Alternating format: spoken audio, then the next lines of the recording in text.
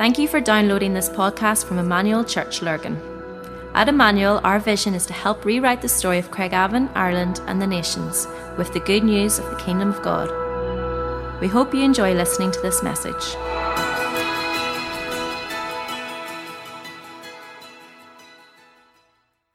Great stuff. Well done, Tash. It's great when you can make admin look so cool, isn't it? I'm not quite sure when my dad said well done, because we were talking about this afternoon over lunch and he thought a browser was a dog.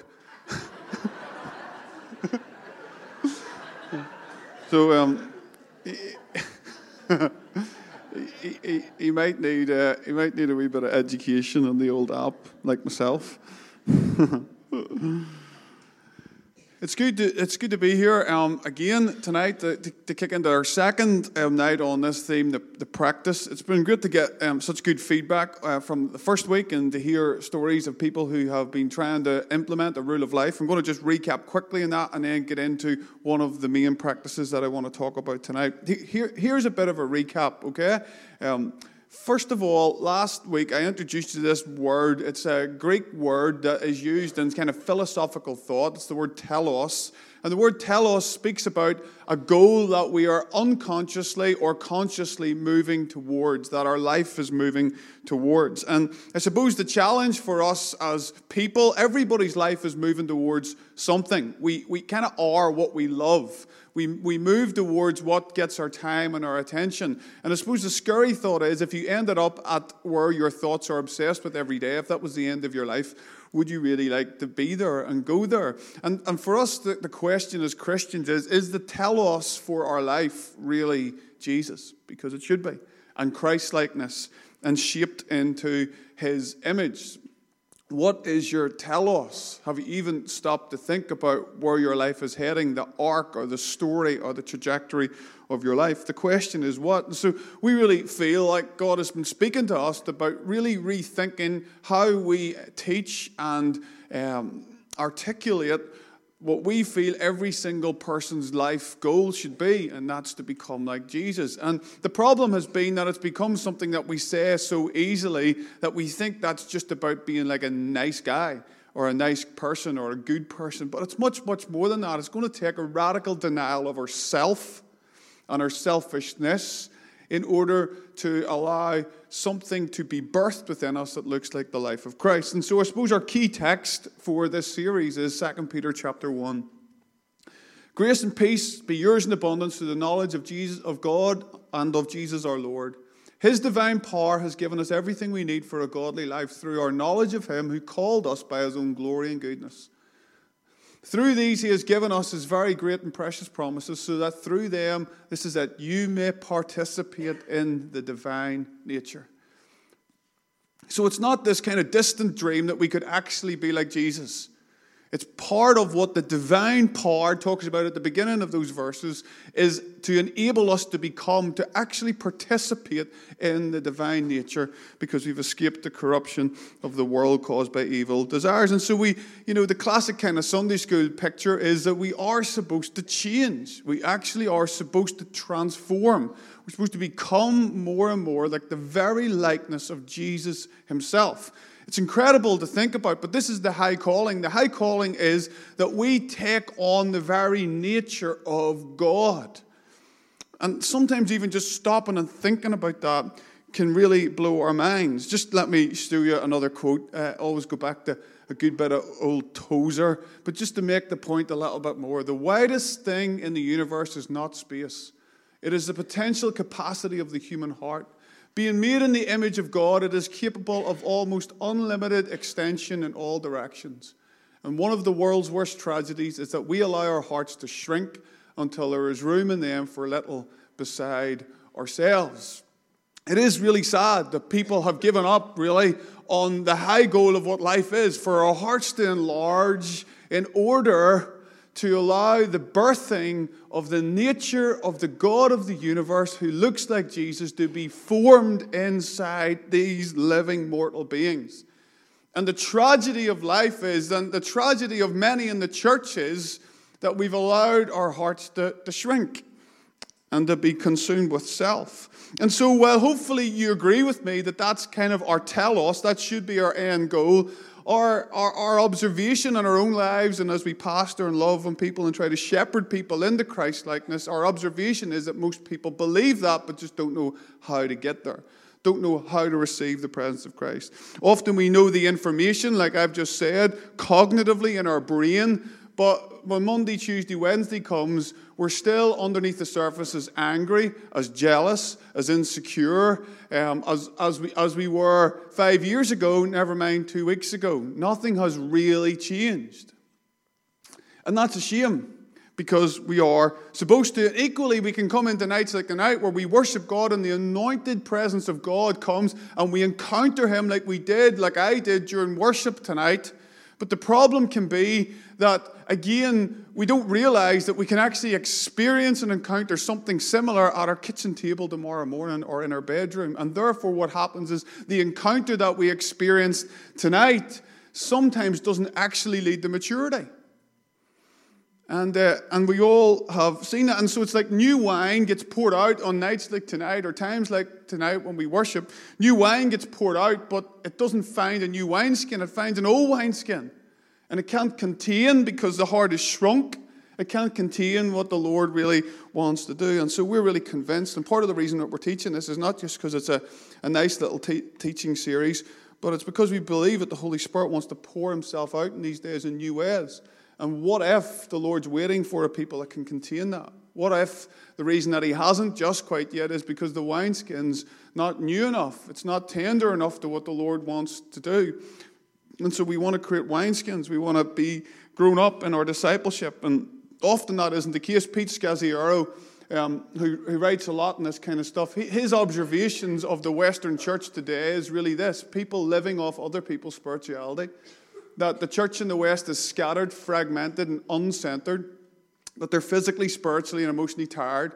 That they exist with one inch deep spirituality. All the stats tell us that believers are praying and communing with God very little in their day-to-day life. Very few believers are reading their Bibles daily. Often people are feeling stuck in relationship with Jesus and struggling to stop our lives. It just feels like they're in a hamster wheel. If we're being honest, how many of those things just connect with people here? If they connect with you, would you slip your hand up if you feel like, right, that's a bit like what life can feel like. And I suppose what we want to say is there's got to be a way that it doesn't have to be like this. And what prayer often becomes, I love this, I heard this recently, we fall into, when we do come to pray, because our lives are characterized by this, prayer becomes where we rehearse our anxieties.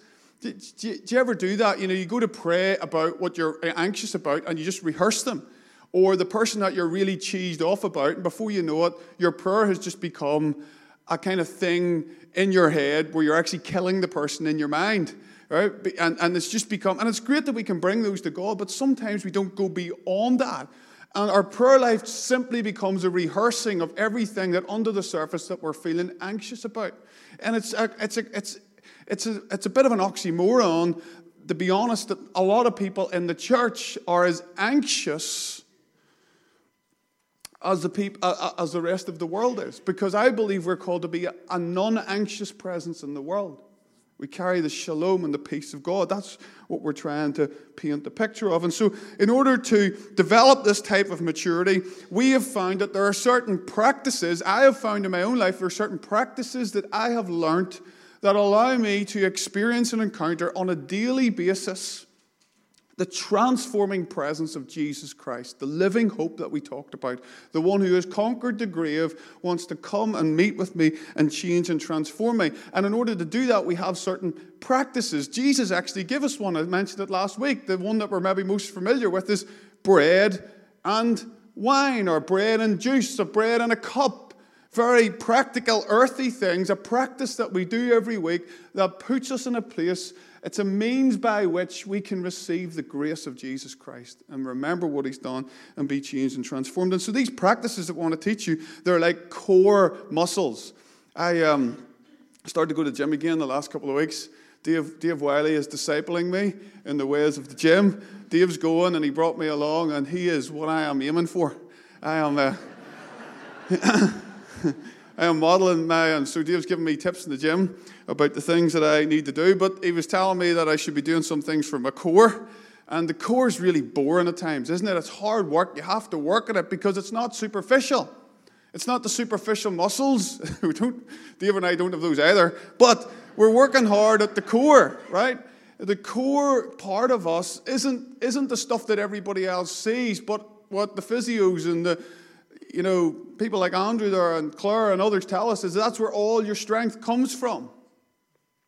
It comes from the core, and we have to work hard at the core. And so we want these nights that we're teaching to be more gymnasium than classroom, okay? So it feels a wee bit like classroom at the minute, but we're going to get to practice some of this tonight. And I just came to the point in my life where, like, just as I said last week, coming to church on a Sunday and reading Word for the Day the odd time in the toilet because my mum left it there just wasn't enough.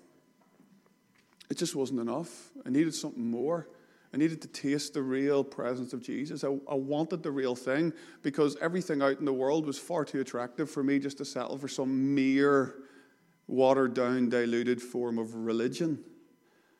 Yeah, because Jesus had set my heart on fire, but I knew I needed to keep fanning it into flame. And to do that, I had to do some stuff. I had to intentionally change some things in my life in order to engage with the Lord. And in order to do that, I started to discover that not everything from just the stream or the tradition I was brought up in was just the only way that you could connect with God. That there was actually other ways in other streams. We're part of a big church, and we don't necessarily share all the theology and maybe even all the practices of all the other streams of the church. But there's lots of good stuff, and if you look hard enough, you'll find it. Because believe it or not, the church has been around for 2,000 years.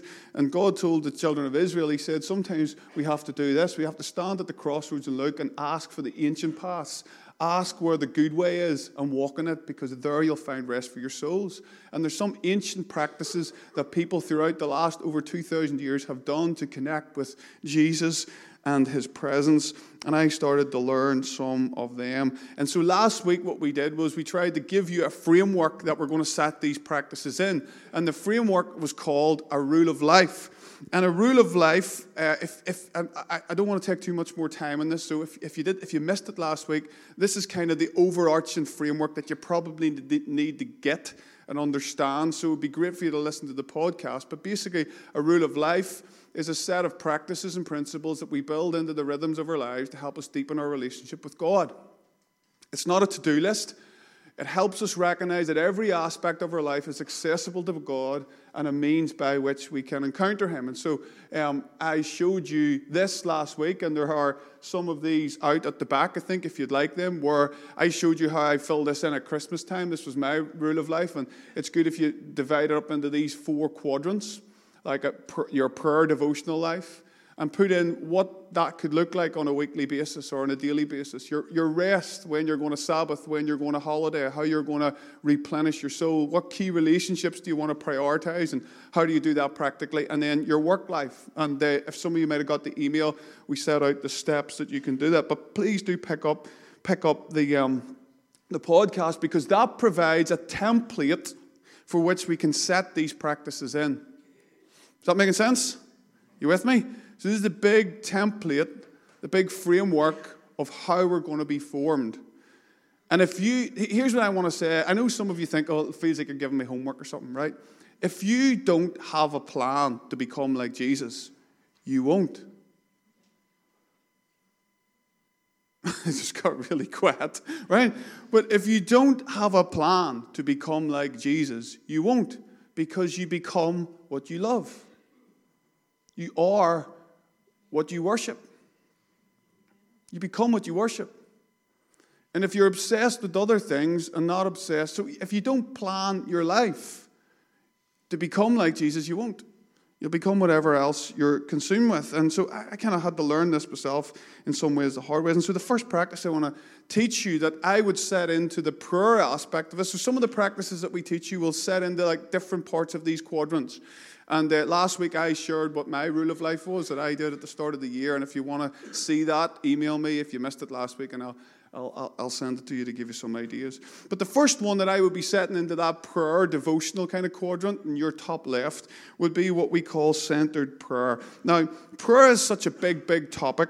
And I'm going to try and not get sidetracked because I love to speak about prayer. And there are many different types of prayer. Timothy tells us that there's like prayers of intercession. You're crying out to God for the needs of the world. And there's supplications where we bring our requests and the things that, we want God to move in and things that we're worried about. There's worship and prayer. And then there's contemplative prayer. And they're all needed in the Christian life. All of those are needed.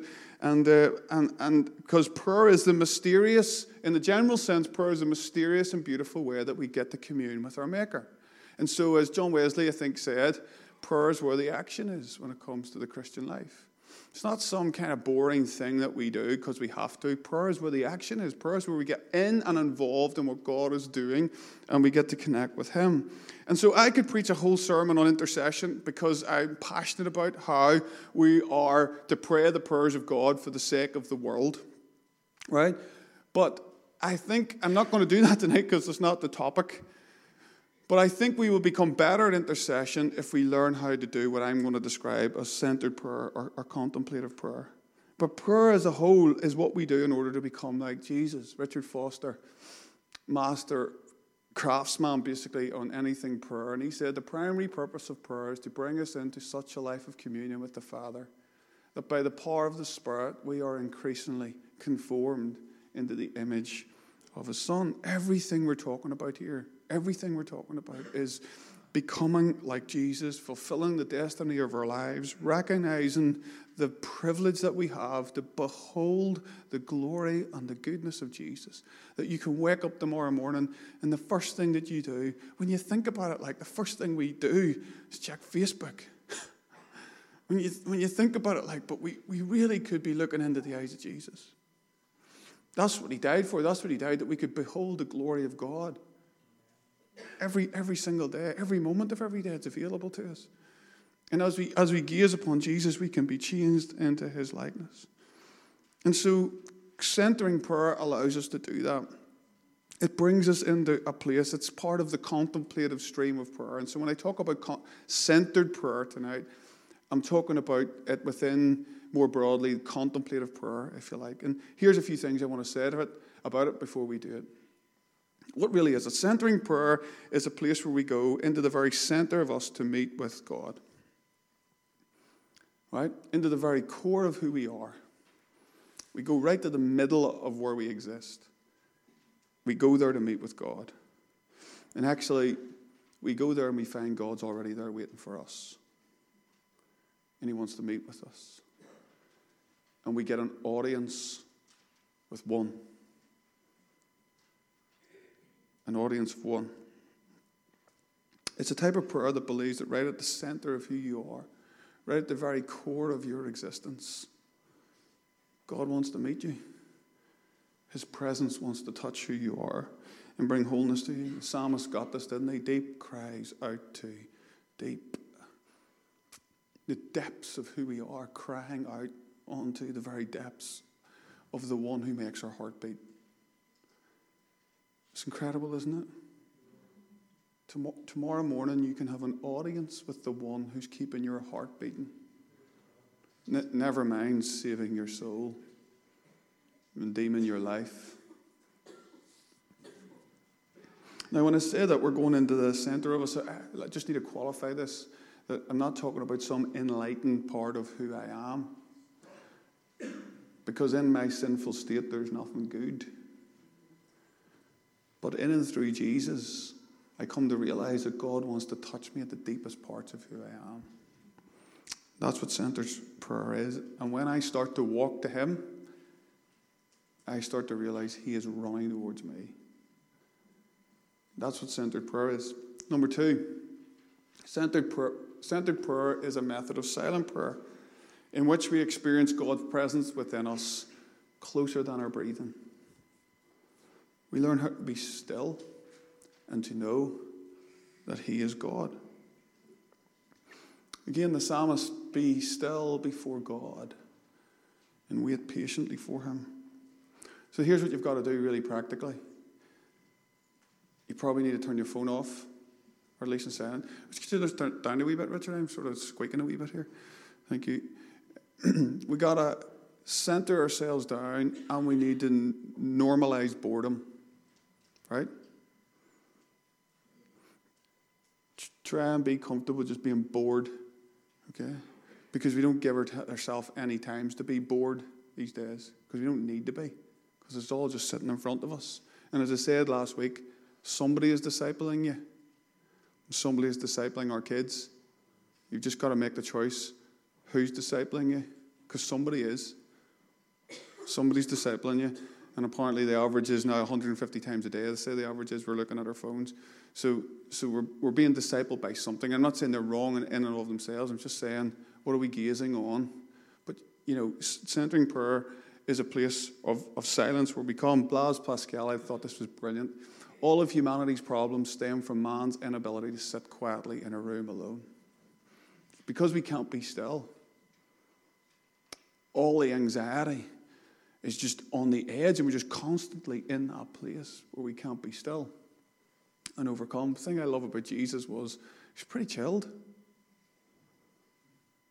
In the midst of a storm, 5,000 people looking his attention because they wanted something to eat. Demons kind of run about all over the place when Jesus comes to town.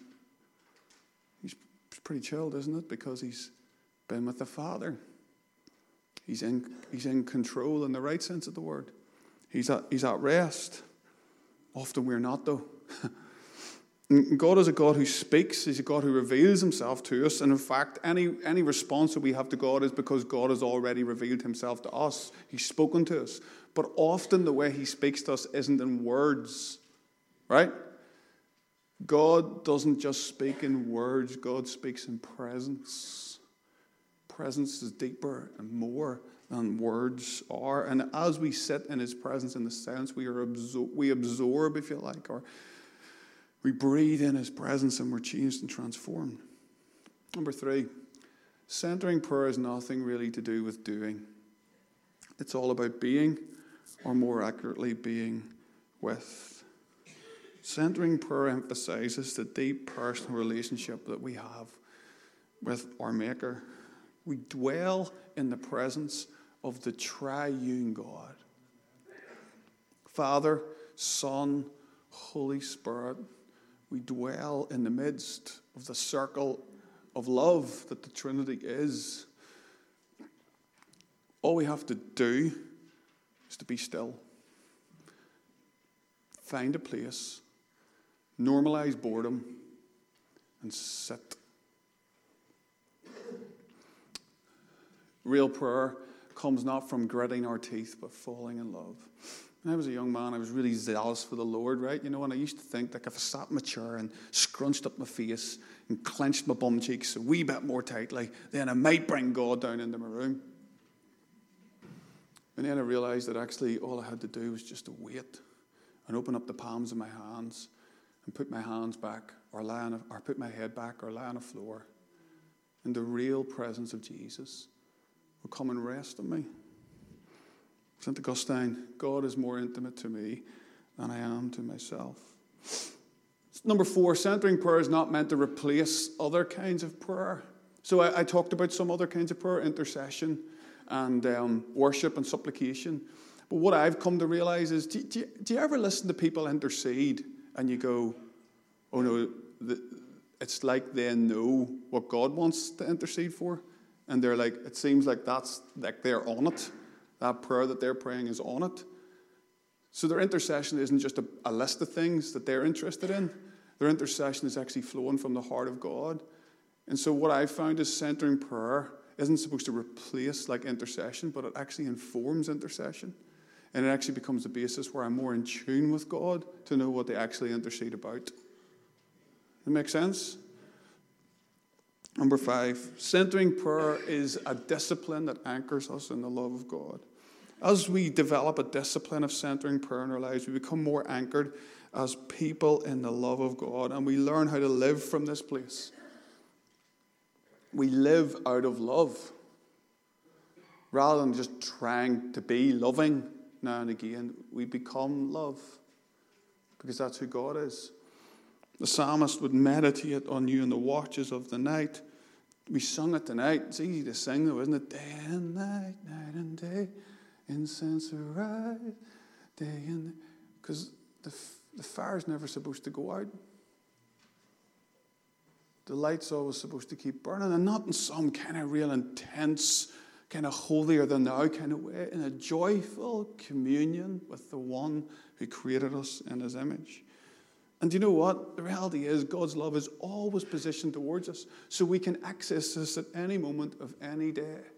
I love this verse in the Psalms. By day the Lord commands his steadfast love, and at night his song is still with me, a prayer to the God of my life. So when I wake up in the morning, God has commanded steadfast love to me. When I spend a bit of time with him at night before I put my head in the pillow, I realize he's singing over me. His song is with me. And then I wake up the next morning and his love is commanded to me. And then I put my head on the bed tonight and his song is singing over me. And then I wake up the next morning and guess what? His love is commanded towards me. And I go to bed that night and there's a song still singing over me. And the problem is I just haven't been still enough to hear it. And so trust that God is always waiting for you with open arms. But the problem is we're distracted. We used this quote last week. If the heart is like a compass, an erotic homing device. Erotic is a strong word, isn't it? But you see, we're tethered. Our hearts are lovers of things that aren't God at times. And so what we need to is to regularly calibrate our hearts, turn them to be directed to the Creator, or magnetic north. And in doing that, we recalibrate, we anchor ourselves in the love of God, and we live from that place. And so I have to do this constantly. Because I'm rolling from one meeting into the next meeting, and by the time I get to the third or fourth one, I know I'm tired. I know because the third meeting wasn't a very good one, and stuff happened in it, and stuff was said that wounded me a little bit, that I could go into the fourth one and carry all that stuff in. And so I need to sometimes walk to the toilet, or I need to take a quick walk around the block, or I just need to sit in my office and take 2 minutes and recalibrate my heart, sink down into the love of God, and operate from that place again. Do you know what I mean? It's like, I really love resources like Word for the Day and Every Day with Jesus, but I don't know if you're like me, but by 10:30 that morning, like I'm struggling to remember necessarily what I've written or read. And I need to find something deeper. I need to be connected with the presence of God. 2 more and then we're going to practice. Centered prayer is informed by God, the God who reveals himself in Scriptures. Anything as we center our minds and our hearts in God. Some of the misconceptions of contemplative prayer are they're a bit like kind of Eastern meditation.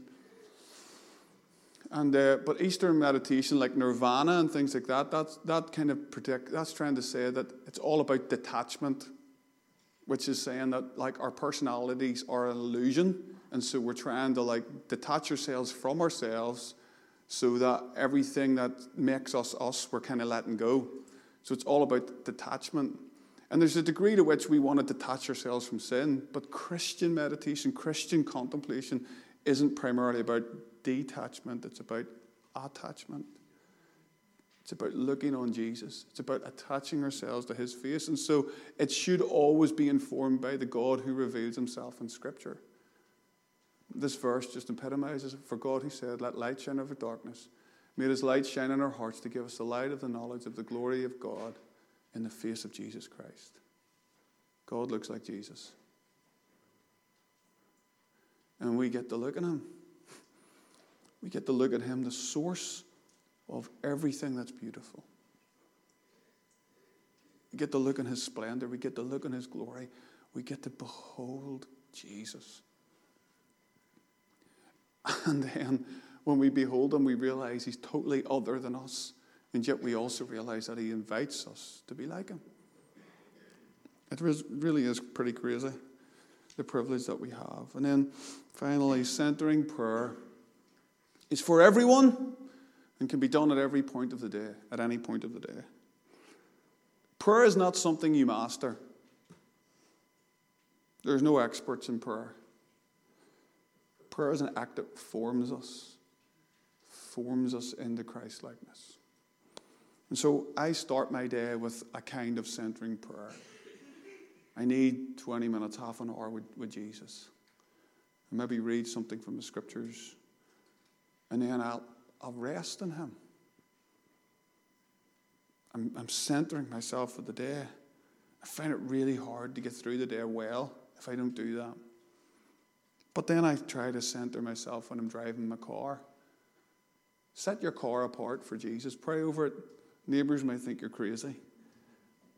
But you know, when I'm in my car, I just try to center myself. Sometimes I'm in my car and I think of 4 phone calls to make, but you know what? I'm going to a meeting here. I could get this done and the phone calls will be made, but what I really need to do is just to center. And I say the name of Jesus. Invite the Holy Spirit. Sometimes maybe you take a walk at lunchtime. You're just recentering. You're throwing the anchor down again. And then finally, before I go to sleep, I try to center again and just try to be still. Maybe you want to walk the dog before you go to bed. Just be practical about it. You know, the great mystic in church history was a man called Brother Lawrence. He's a poor man from a poor family in Florence, no formal education, but he became a lay brother in the Carmelite order in Paris. And he worked in a kitchen. He wasn't even really the cook. It seems like he just washed the pots and the pans. And he wrote a book, which I'd really encourage you to read, called The Practice of the Presence of God. One of the best books in Christian literature in the last 2,000 years. He didn't have any formal education. He wasn't that clever. But he committed himself to try over years to live every single moment in the presence of God. And he charted that. And he developed a habitual communion with Jesus. And he did it while he washed the pots and the pans. And when he pulled weeds out of the garden, he became consciously aware of the presence of Jesus. And that's what we want to be, a non-anxious presence in the world. Some of the greatest gifts we could bring our colleagues and work, our fellow students, is just to be a non-anxious presence of the world. We're just fidgety, aren't we? Wound up. As anxious as everybody else. We're like the duck. We're trying our best, like the duck up above the water, to look like it's all kind of cool, but underneath our wee legs are going like the billy-o, yeah? And God just wants to settle us. And so what I have learned is when the torments of the enemy have come against my mind, and when I'm dealing with a situation where somebody's really hurt me, it's my choice what I do with that. And sometimes it doesn't feel fair because it wasn't my choice that it happened to me. But I have a choice what I'm going to do with it. And I find that the only way that I can properly deal with it is the center. And so I almost imagine like there's the pull of spiritual gravity inside me as I sit before Jesus. Just draws me down into the very center of who I am. And Jesus is there. And so here's what we're going to do the last 10 minutes. These are the centered prayer steps. I'm going to just say them quickly. I've kind of referred to them already, and then we're going to take the last 10 minutes and just do it. Sit down. That's the first thing you need to do, which is a big enough deal for a lot of you. Just sit down in a place, draw aside, and befriend silence. Become aware of your breathing. If you're breathing really fast, let it slow down. Inhale, exhale. Think of a word or a symbol and then begin to say it gently. So here's some ideas. And we're going to send this all stuff out to you, so don't be overwhelmed by the content. But here's some things that you could do. You could meditate on a scripture. That could be the thing that you choose. For example, I am the vine, you are the branches. For days I used to think about, Jesus is a vine, I am a branch. Now, a branch isn't just stuck on to a vine. It's actually like at that bit where the branch and the vine meet, like where does the vine stop and the branch end, or vice versa? They're so entwined, you're not sure where one starts and one ends. And I started to meditate and I started to think about how my whole life and being is entwined into the presence of Jesus. Yeah? Just by meditating in that, his presence became alive in me and started to be changed. A sacred word, sometimes just pick a word, like a holy word, a sacred word, Jesus, God, Father, any of those words on the screen. Just meditate that and say it. Abba's prayer, this is the one we might do. We inhale, Abba, and we exhale, I belong to you. It feels a bit clunky at the start, but once you do it, you start to receive the Father's love. The appropriation of the cross and the resurrection. Dad taught me this one sometimes. I meditate in this verse in Romans 6. Count yourself, reckon yourself, the King James says, reckon yourself dead. So sometimes I imagine myself dying with Jesus. That I'm dead to me and all of my sin, selfish desires, and then receive his life. I imagine myself gazing upon God. Or I do this thing, palms up, palms down, which I'll show you as we finish. And so as that happens, keep returning to that word. Okay? Disregard the background noise. So when we do this in a few minutes, we're only going to take 5 minutes to finish and do it. But when we do it, somebody will cough. Somebody might get up and go to the toilet. It's a bit false when you do it in a big group like this, but that's okay. Stop getting yourself all head up because you keep getting distracted. Stick at it. The enemy wants you to stop. I love this from Father Michael Keaton. A woman came to him and said, Father Thomas, I feel so terribly. My mind has wandered 10,000 times. Keating said, and he smiled back at her and said, how wonderful. 10,000 opportunities to turn back to God. Right? One wee practical thing I do is I keep a notebook beside me often, and when I get distracted about something I have to do, I just write it down. And then I just go back to saying that word again. Because when I write it down, at least I haven't forgot about it, because I'm afraid of forgetting about it. So it's there, and I'll just go back to gazing on Jesus again. And I just keep doing that until I become more and more still and really engage with God's presence. And then note anything that you sense Jesus saying to you. I try my best to never leave the house, although sometimes I do, without hearing these words. Alan, you're my son. I'm well pleased in you today. You can hear that every single morning. Every single morning. In fact, you can hear it every single minute of every single day. That's what the Father wants to say over you, his sons and daughters. If you're in Jesus, and if you're not, that's what he's longing to say over you. That's what he's wanting you to hear. So I just note that I'm his child again this morning. I don't have to strive for anybody else's approval. I don't have to strive to fulfill other people's expectations. I belong to him.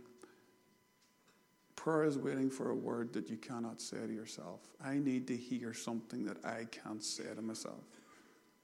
And it's the word of the Father. And then finally, just rest in his embrace. Take a little longer to rest in his embrace. So there you go, that's centered prayer. So why don't we practice it? Robbie, could you get me that chair? Would you mind? So I'm going to sit as well. So this is what I want you to do. Just going to take 5 minutes. Just want to show you one or two things. And then we're going to finish, okay? So where you're sitting, why don't you just close your eyes? Is that all right? Close your eyes. Just trust me to lead you through this.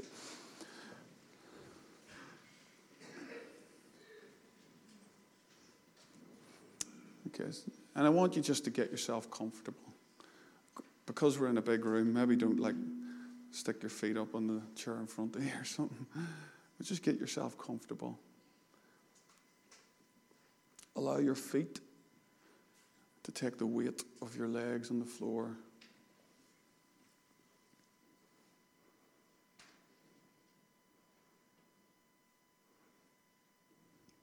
And just embrace the stillness. And if it feels like awkward, just put your arms around that awkwardness. Just embrace the stillness.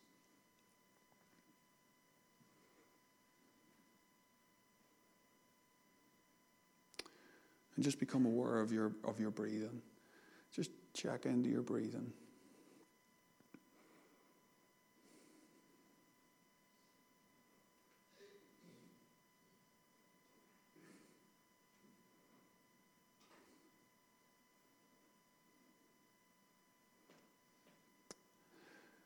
And just where you're sitting, just invite the Holy Spirit to come.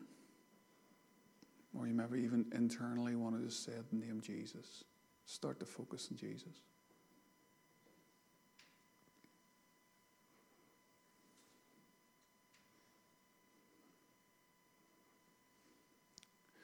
And now what I'd love you to do is I want you to take the palms of your hand and place them face down on your knees. So your palms are resting face down just on your thighs or on your knees.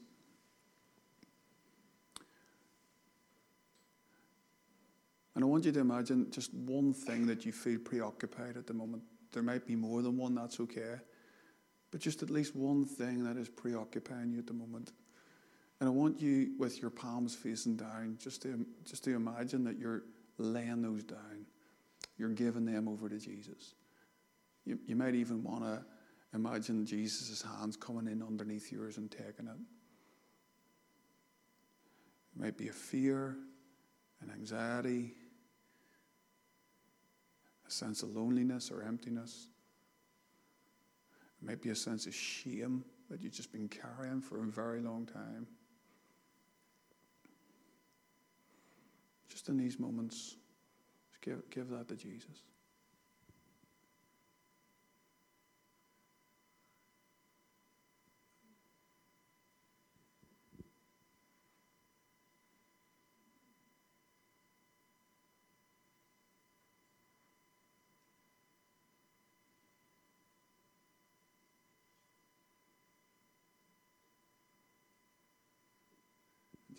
Just internally, just name that before the Lord.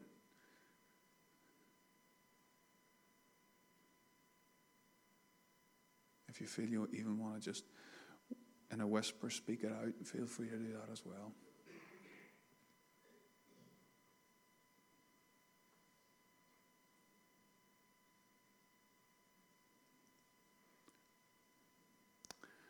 And just when you're ready, just very gently, just whenever you're ready, I want you to turn your hands round so your palms of your hands are facing up.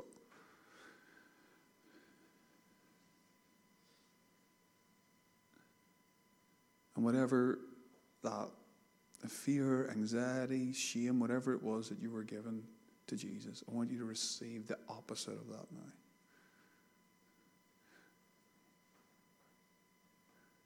Receive his love. Receive his forgiveness. Receive his courage.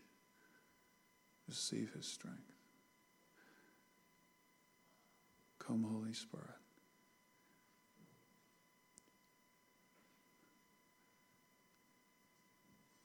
Come, Holy Spirit.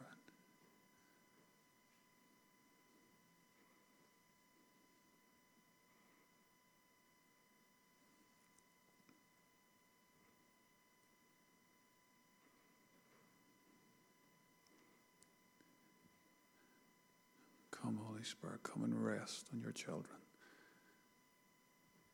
Thank you, Lord.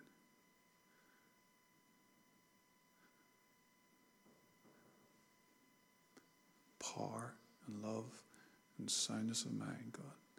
Come, Holy Spirit.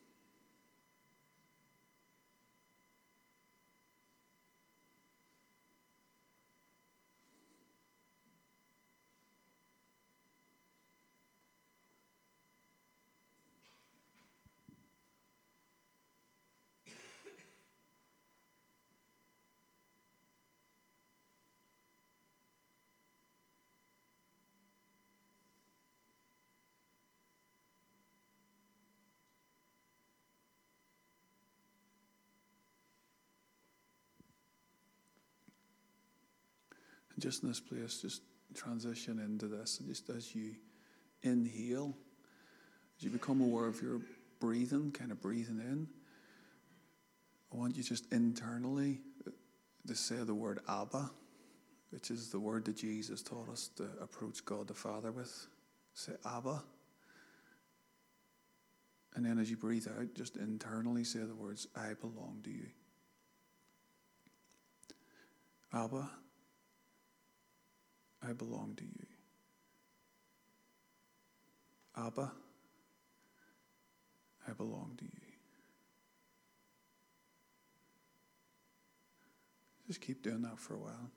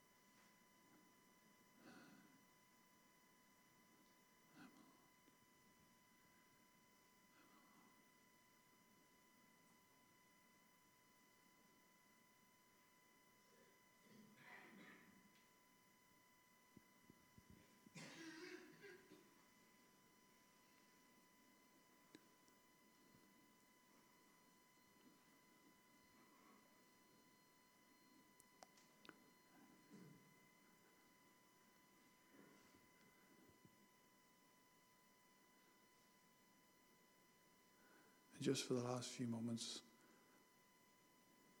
I want you to think about Jesus saying these words, which he said in John 15.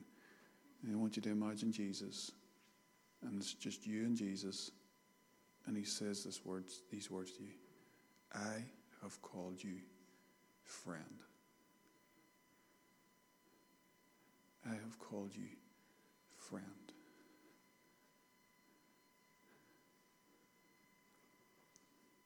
And just start to become aware of what it makes you feel or what you see in Jesus' eyes.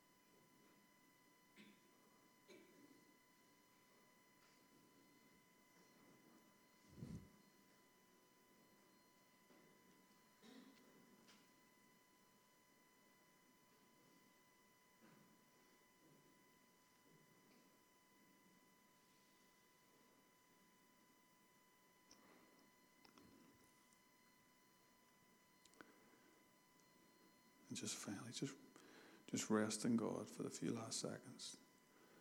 Just rest in his embrace.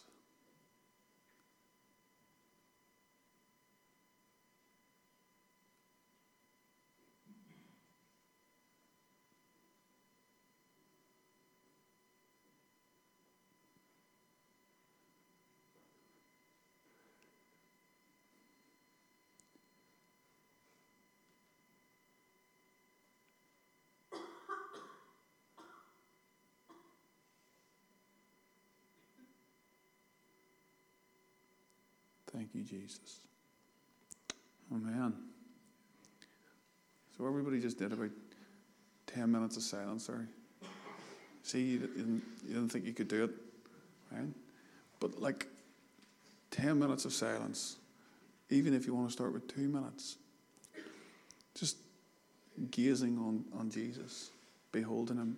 I often think it's like, when you go to fill a bucket of water, and if you fill a bucket of water on a really clear day and you look into it, it takes a while because the water's splashing around. But finally, if you keep looking at it, that water settles. And what happens when the water settles? When you look into it, you see the reflection of your own face.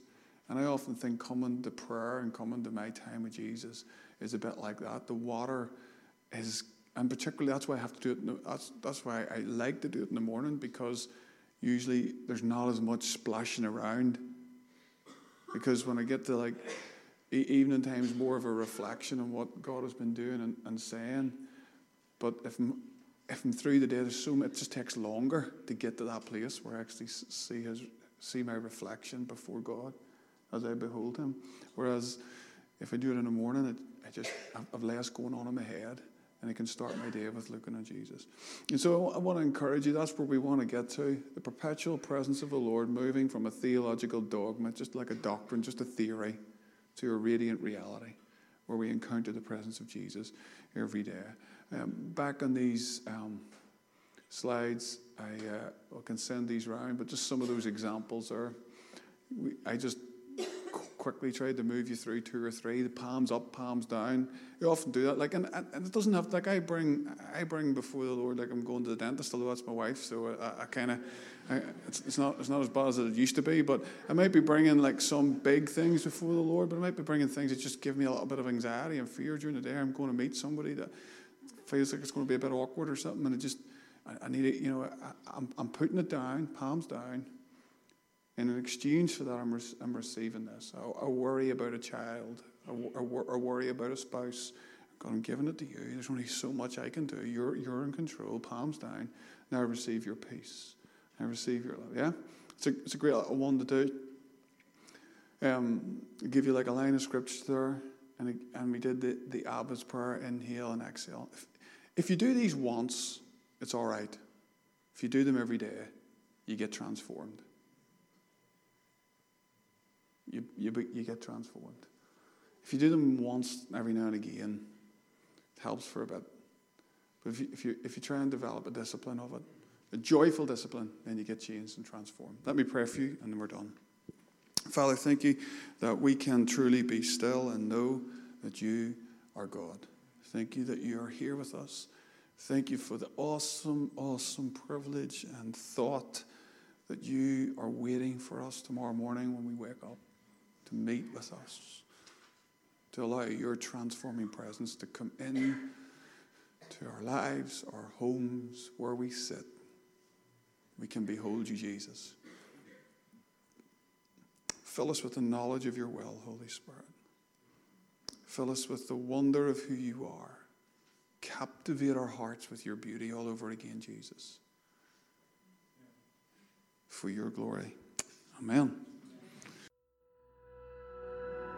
We hope you enjoyed listening to this podcast. For more information about our church and all that we do, please visit our website at emmanuel-church.co.uk.